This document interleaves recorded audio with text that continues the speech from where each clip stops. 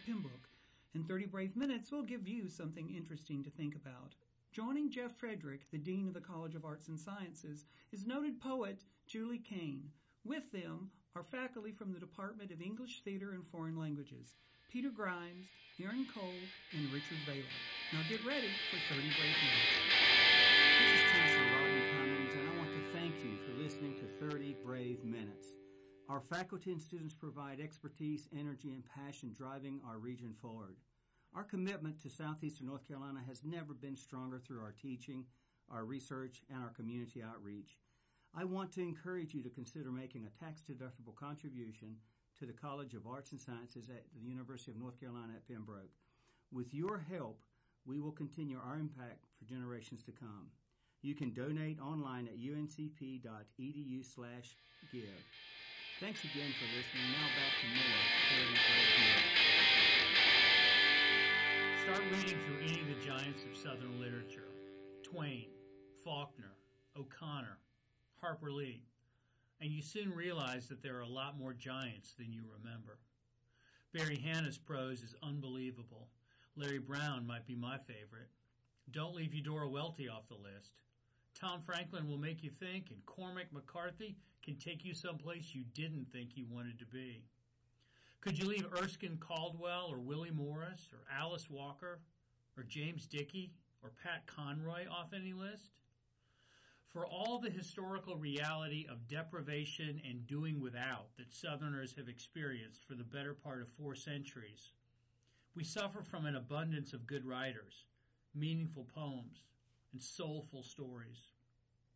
Humorist Roy Blunt Jr. said it this way: I studied French in high school and German in college, and I once took a 24-hour crash course in Italian. English has by far the most words in it of any language. Our money might not be worth anything anymore, but the language is. I think that is true for Southerners who love language and the way words come together in deeply personal ways. The themes of the words that Southerners write and read cover many bases: family, sense of place, race, religion, poverty, fatalism, the context of change, and the soul-crushing burden of conformity. Sometimes it takes 300 pages to wrap our minds around these topics. We are often convinced that you have to have been born, raised, bled, and baptized in these parts to understand it. Sometimes a non-Southerner like Jack Gilbert can take us there with a poem of just a few lines. Here's his poem, South. In the small towns along the river, nothing happens day after long day. Summer weeks stalled forever, and long marriages always the same. Lives with only emergencies, births, and fishing for excitement. Then a ship comes out of the mist, or comes around the bend carefully one morning in the rain, past the pines and shrubs, arrives on a hot, fragrant night, grandly, all lit up. Gone 2 days later, leaving fury in its wake. In the end, Southerners stand foursquare in support of the premise that nobody does barbecue, debutante balls, college football, Sunday dinner on the grounds, or literature quite like folks who hail from or live permanently in the South.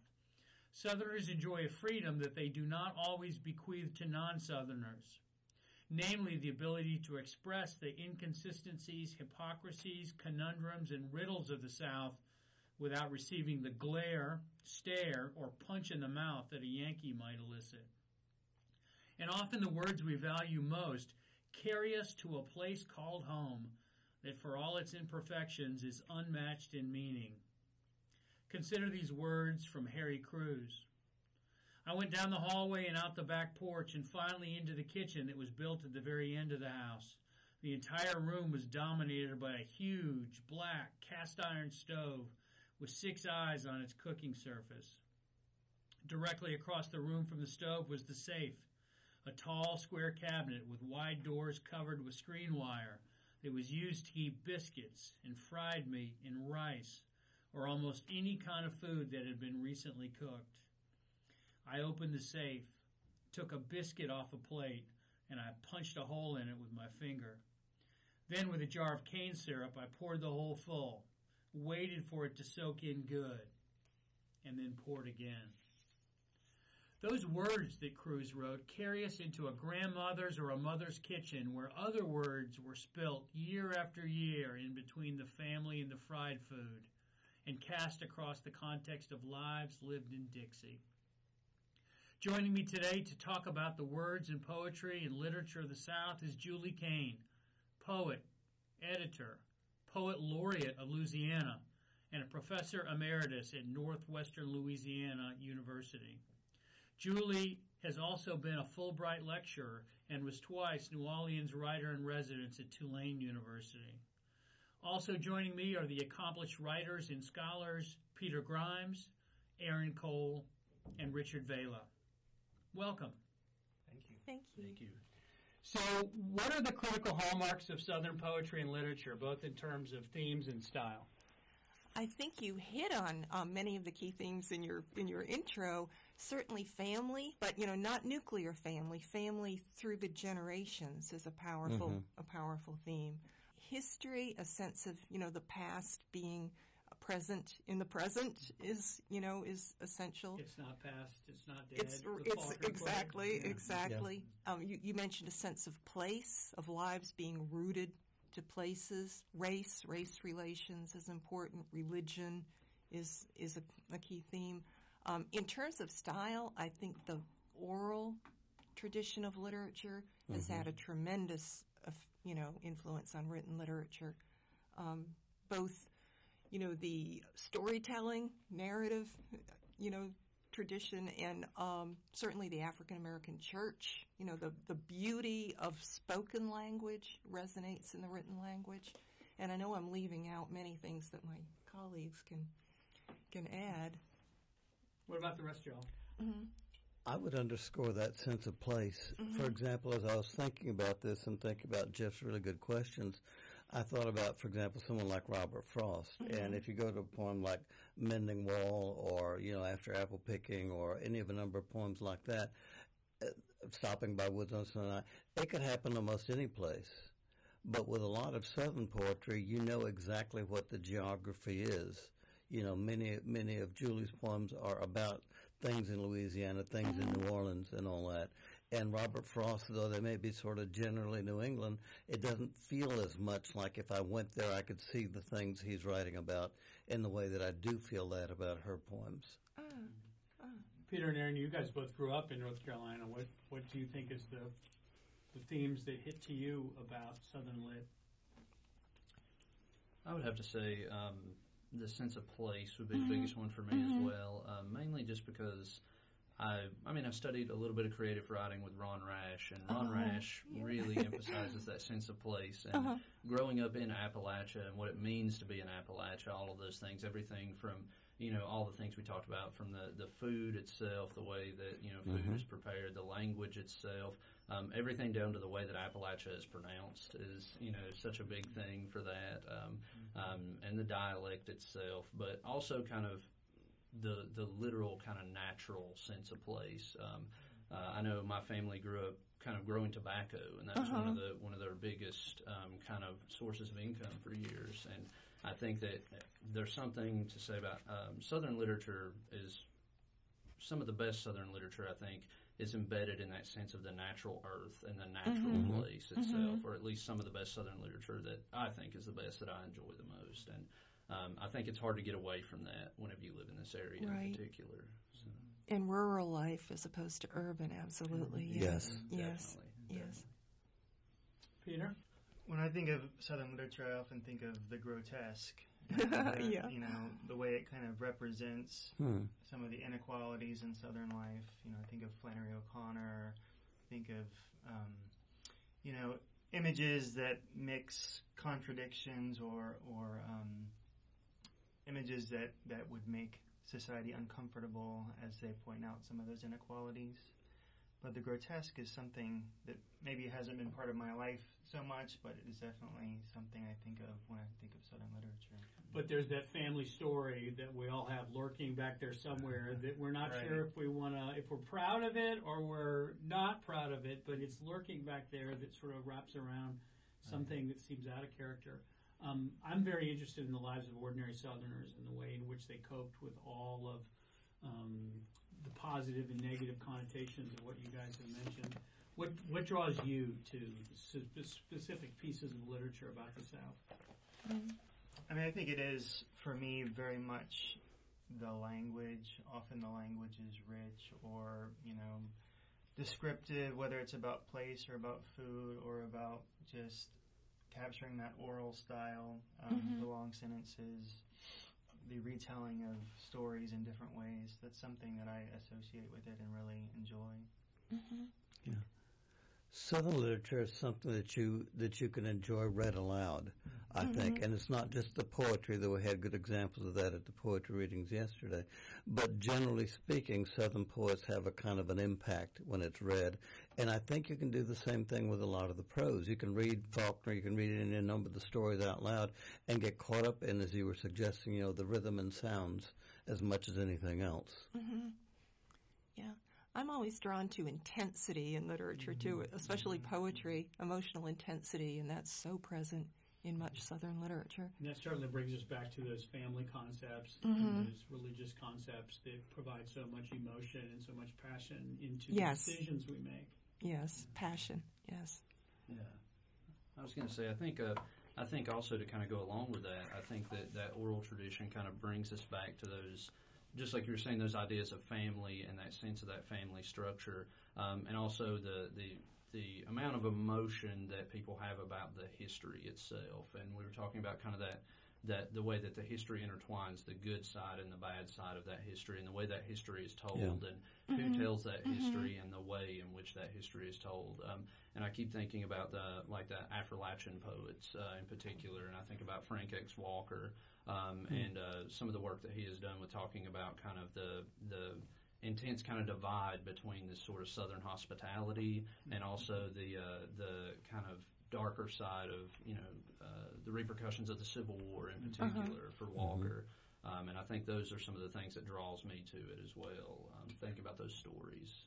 And there's this middle ground between history and literature, or between history and poetry in the South, filled with memory. And so it becomes both the ways we choose to remember it, or the way we want to remember it, or the way we pass down a story so that the fish, every week gets a little bit bigger and the catching of it gets a little bit harder. Absolutely. Talk about the authors and the poets that shaped you, particularly to do more of what you have done. That's hard to say. There are writers that I was drawn to, that I recognize some, sensibility in. I don't know if they influence me so much as, I said, that feels the way I feel inside. Reading Carson McCullers' Member of the Wedding when I was young, or Tennessee Williams' Streetcar Named Desire.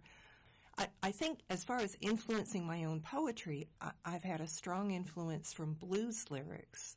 From especially, women blues singers like, Bessie Smith. She didn't necessarily write all of them, but just, that sense of female agency, the wit, the little vulgar streak in there. I love the, play with language, metaphors, kitchen man and those. So, I guess it's a combination of kind of recognition and influence there.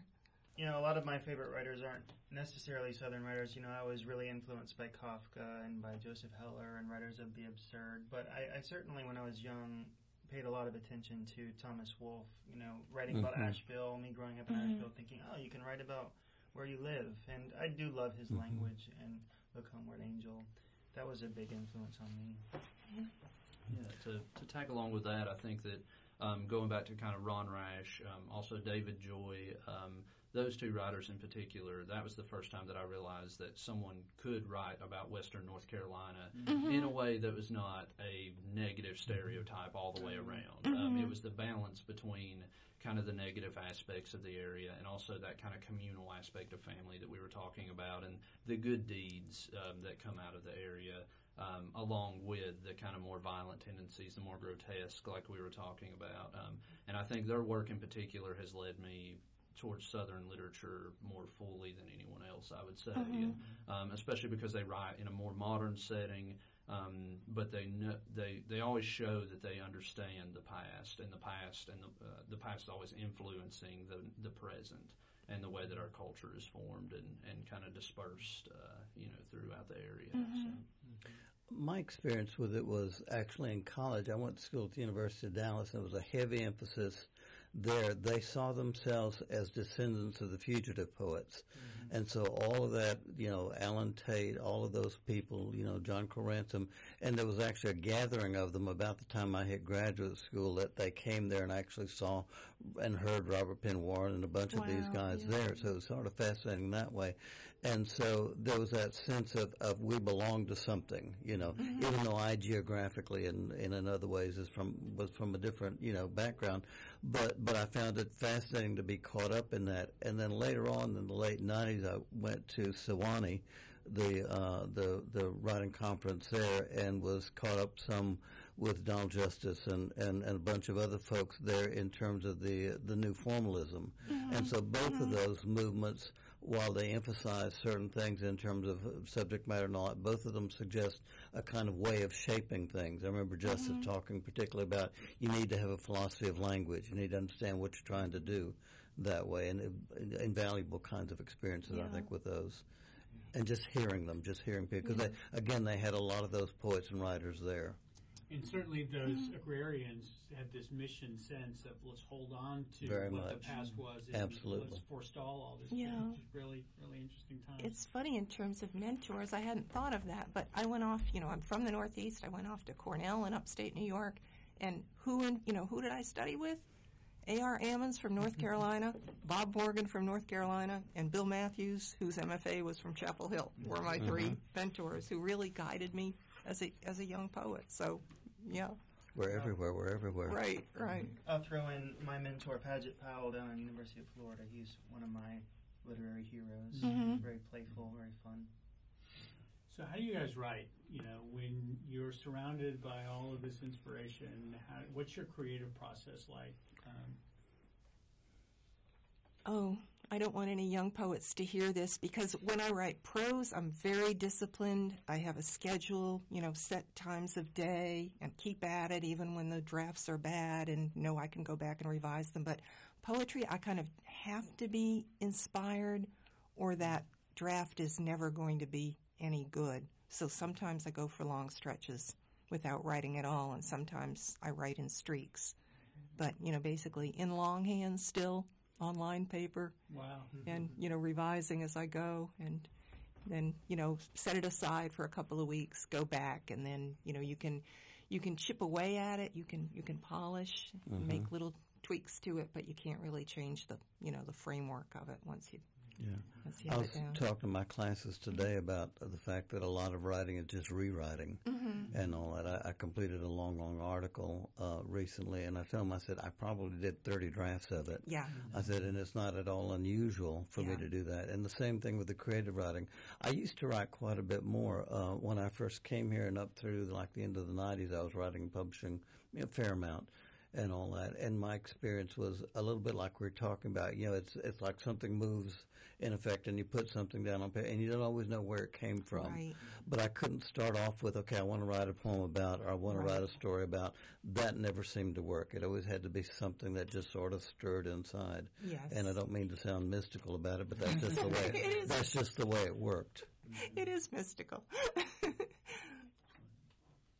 It's always a good question. I remember hearing one writer, Kent Harif, talk about his process and how he would write with a cap or a toboggan pulled down over his eyes so he couldn't see the computer screen and be thrown off by the white space or something. Richard Bausch talks about how you need to learn how to write anywhere at any time, in the middle of a crowded living room with a squalling child. And I think that's good advice because, making time to write is definitely part of the challenge. But I prefer to write first thing in the morning when I'm half asleep and not thinking about the day. Yeah, I need energy. I can't do that writing in the middle of the night thing that some people do. But before I have any thoughts about other things I need to be doing, that helps me. Yeah. I tried working a schedule like that once, and it worked for a while and all that. I just, for other reasons, couldn't keep it up. But I'd heard again about the thing about if you write the first couple hours. I think Hemingway did that when something like about first 3 or 4 hours in the morning he'd write, and then he'd stop and didn't write anymore the rest of the day. I like to write in the morning too, and I like to be alone.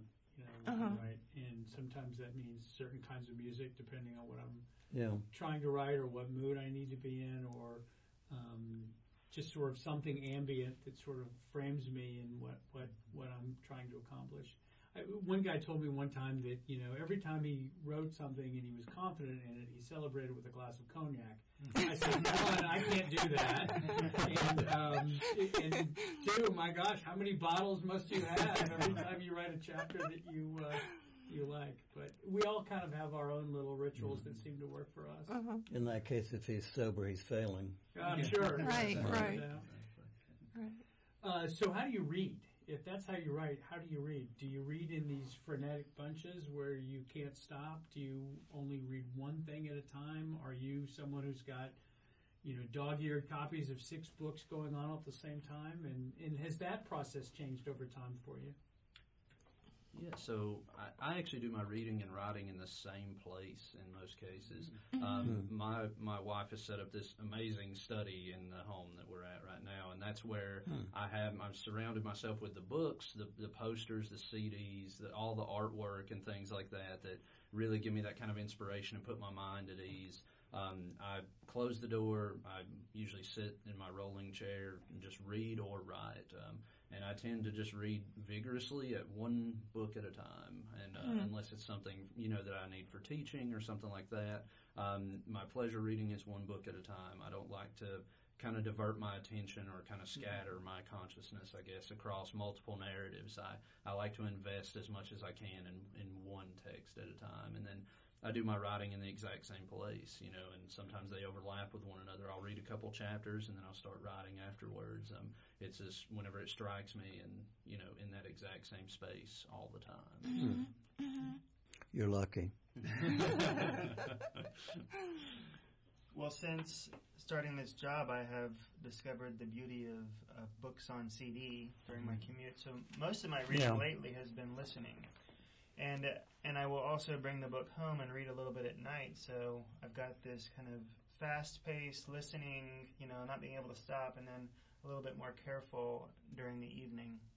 But it's taken me several years since grad school to stop reading with a pencil, and just agonizing over not missing, any technique. So that's been an accomplishment in the last few years. Right.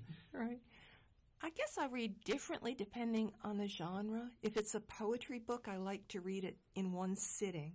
And since, poetry collections are usually, more than about 80 pages, some are more, but, usually you can do it, in a couple hours.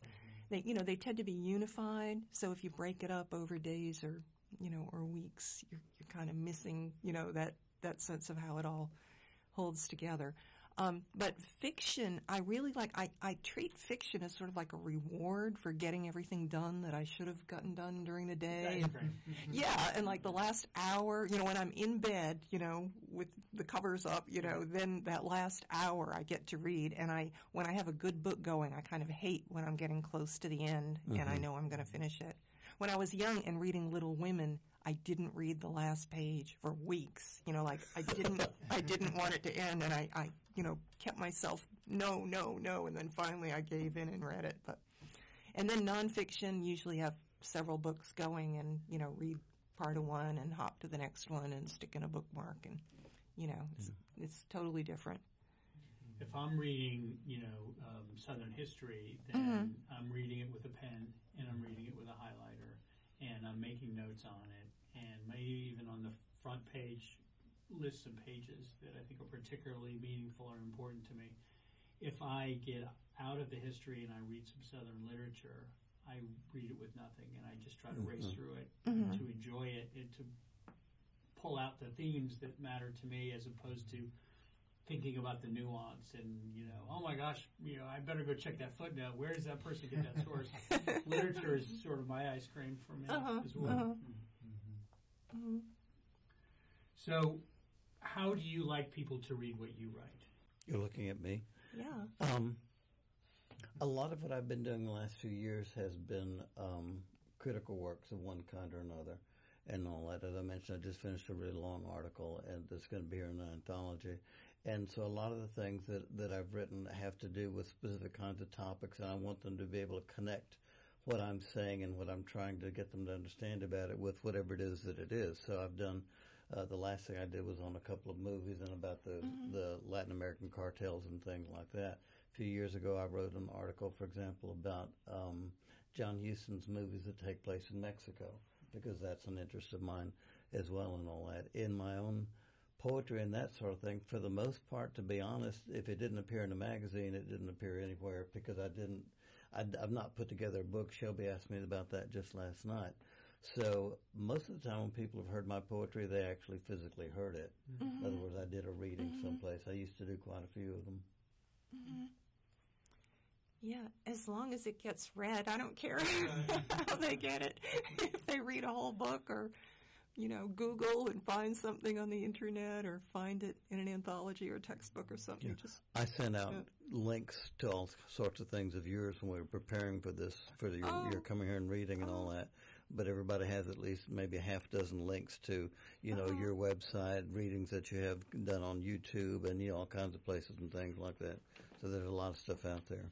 One way I did love to get to, I guess hearers, not readers, was a couple of times Garrison Keillor read, poems on the Writer's Almanac, and then you always get emails from all around the country from, people, little old ladies who heard it, or, people who heard it on their commute, and like, oh, that happened to me too, or, that was really fun. I guess he's not, doing any new, new casts now, but. Have you ever had somebody who read something you wrote and then got a hold of you, email or some other way, and they wanted to tell you about what they got out of what you wrote, and you're like, I'm not sure that's what I was aiming for. Right. Yeah. No, my readers are always remarkably accurate. If any of my readers laugh, that's what I really love. And for readings, it's the easiest way to tell they're enjoying it. You can't really tell if they're being silently moved, but I really, that's just a great compliment to just burst out into laughter for me. There really is something about reading and having a reaction from the audience, something that happens and all that, whether it's just a little light that shines in their eyes or an actual laughter or something, but that's an important ingredient. Mm-hmm. Yeah. And the internet can, almost replicate that too, when someone finds something and then tracks you down and emails you. Right. It's a little delayed, but... So let's talk about favorite authors. And Aaron, you've mentioned several that were influential to you and who you really like, but who else really would be on your must-have list? I would say, besides, obviously, like I said, Ron Rash, David Joy are a couple of the big ones. I would say Daniel Woodrell is another one that I think he writes about the Ozarks, and he writes a very kind of gritty, very, very down-to-earth sort of style that he has. But Toni Morrison, Annie Morrison has drawn me in like no other author has, I would say. Beloved is one of my absolute favorite texts. I go to it at least once a year, just because I get so much out of that. And from a craft standpoint, I would say Flannery O'Connor. There's something about the craft of anything that O'Connor does that is just it's pretty breathtaking, because it's extremely concise. Everything seems thought out. Everything seems meticulous. There's no wasted space. Anything O'Connor does. I would say those would be some of the big ones for me. Frank X. Walker, like I mentioned, Natasha Trethewey, absolutely. Those are some of the big ones for me, I would say. Some of my favorite authors are people like Dostoevsky and Catch-22 by Joseph Heller, O'Connor. In terms of some of the Southern literature I've enjoyed, I really loved The Conjure Woman by Charles Waddell Chestnut. Really fascinating work, kind of taking the Uncle Remus tales and turning them on their head with trickster characters. That's something that I would recommend to any person looking into Southern literature. I think also Richard Ford is someone who doesn't often write about the South, it seems like. He writes about New Jersey, but he's a Southerner, and I love his style. It's sort of philosophical daily meanderings of a real estate agent or whomever. Mm-hmm. I'd have to kind of separate writers into two camps. The ones that I read when I was very young, who really influenced me the most strongly, and even if later in life I encountered writers who were better, maybe they didn't, it was too late to be an influence. But when I was young, Robert Frost, we had 2 poetry books in the house. We had collected poems by Frost, and we had Edna St. Vincent Millay lyrics, and I read those 2 books 100 times each and practically, had them memorized. Yeats, too, I encountered when I was young. Yeah. The beauty of the language, the sense that your friends, were somehow caught up in history, that, that you were living in history and could document it in your work, that was essential. And of course, later in life, certainly, Baudelaire has been important to me. You mentioned Natasha Trethewey, magnificent poet. Larkin, is another one I encountered later in life. There are just so many. I didn't say Sylvia Plath and Anne Sexton in college when I hit them. I had no idea that you could write about women's experience. I had no idea that was okay in poetry, really, until I'd read Millay, but not quite the same. Not quite the same. Point of view. Yeah.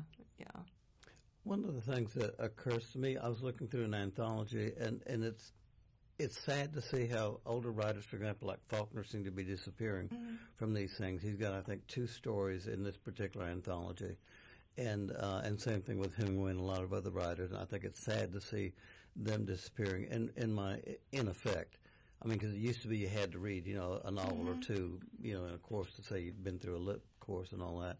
In my own specific case, because my background is actually Mexican-American, I've gravitated toward a lot of Latin American writers and therefore connected with them in terms of the language for some of them that write in English, for example, in terms of the experience in terms of others. But I carried on a correspondence for a while, for example, with Julia Alvarez, and there are others that I've had contact with and that I read their works on a specific schedule almost pretty much, and I teach them pretty much every fall, for example, in one of my courses. So I think that they have been, I read through some of my things that I published a long time ago, and a lot of them take place in South Texas or Mexico or someplace like that in a way that I hadn't really thought about till I looked at Jeff's questions and began to think, oh yeah, that's right. So let's turn the question on its ear a little bit. So who's an example of a writer that you're supposed to enjoy or you're supposed to have read, and it just never worked for you? And I'll confess first. And Richard, you may be upset based on what you just said about that anthology. I've never enjoyed Faulkner. The sentences are paragraphs, and that can be fine, but it's a repetition of sort in my mind, and I never have really climbed into that writing and just said it feels really good around here, and it's taken me on a wonderful place. And so I have read half a dozen Faulkner, and I've never really loved it, and I've always resisted trying to keep learning to love it. So what about y'all? Ralph Waldo Emerson, perhaps. I don't know. I remember, having a love-hate relationship with some books like Moby Dick, but in the end I loved Moby Dick. I remember struggling through 100 Years of Solitude in Spanish, but loved it in the end. But I'm trying to think of ones that leave me cold, and I come up with Ralph Waldo Emerson for some reason. Yeah. I would say we touched on this yesterday, but Ezra Pound, the cantos, I've never been able to penetrate or never had the real desire to. Well, the Pizan canto maybe, but yeah, he was always held up as great in my college education. I just didn't get it. And my fellow new formalists would probably kill me for saying this, but I've never really appreciated Richard Wilbur, who's just a god, to new formalists. His vision of life is just too prettified for me, not real, a little bit too That's a good point, yeah. artificial. For me, I didn't have much of an appreciation for Faulkner either until Light in August was the one that kind of turned me around. And then after that, I started kind of appreciating more of his work. But I would say probably Cormac McCarthy, honestly, for me. And the main reason is because I'm very, whenever I read, especially if I'm reading a novel, I need good, kind of strong, dynamic characters. And a lot of his male characters are extremely dynamic and strong, but I fail to think of a single female character that he has written in a way that seemed rounded and seemed real. And I know that's a criticism that some people I've talked to have had of McCarthy in the past, and I think that for me that holds true, and I've never been able to really dig into his work and enjoy it on that level because of that. It felt like a very kind of one-sided story every time I've read anything he's written. So. Somebody who's not from the South that really had a strong influence on me was Thoreau.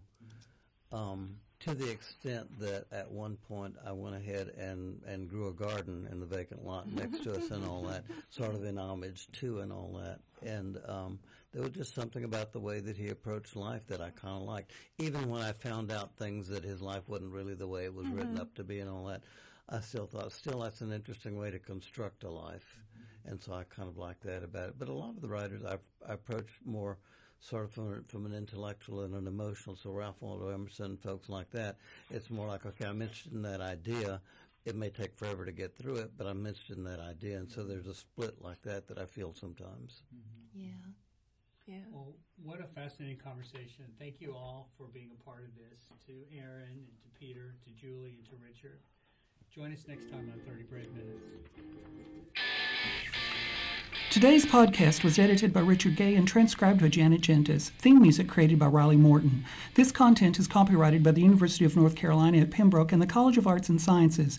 It is to be used for educational and non-commercial purposes only and is not to be changed, altered, or used in any commercial endeavor without the express written permission of authorized representatives of UNCP. The views and opinions expressed by the individuals during the course of these discussions are their own and do not necessarily represent the views, opinions, and positions of UNCP or any of its subsidiary programs, schools, departments, or divisions. While reasonable efforts have been made to ensure that information discussed is current and accurate at the time of release, neither UNCP nor any individual presenting material makes any warranty that the information presented in the original recording has remained accurate due to advances in research, technology, or industry standards. Thanks for listening, and go Braves! Good job, everybody.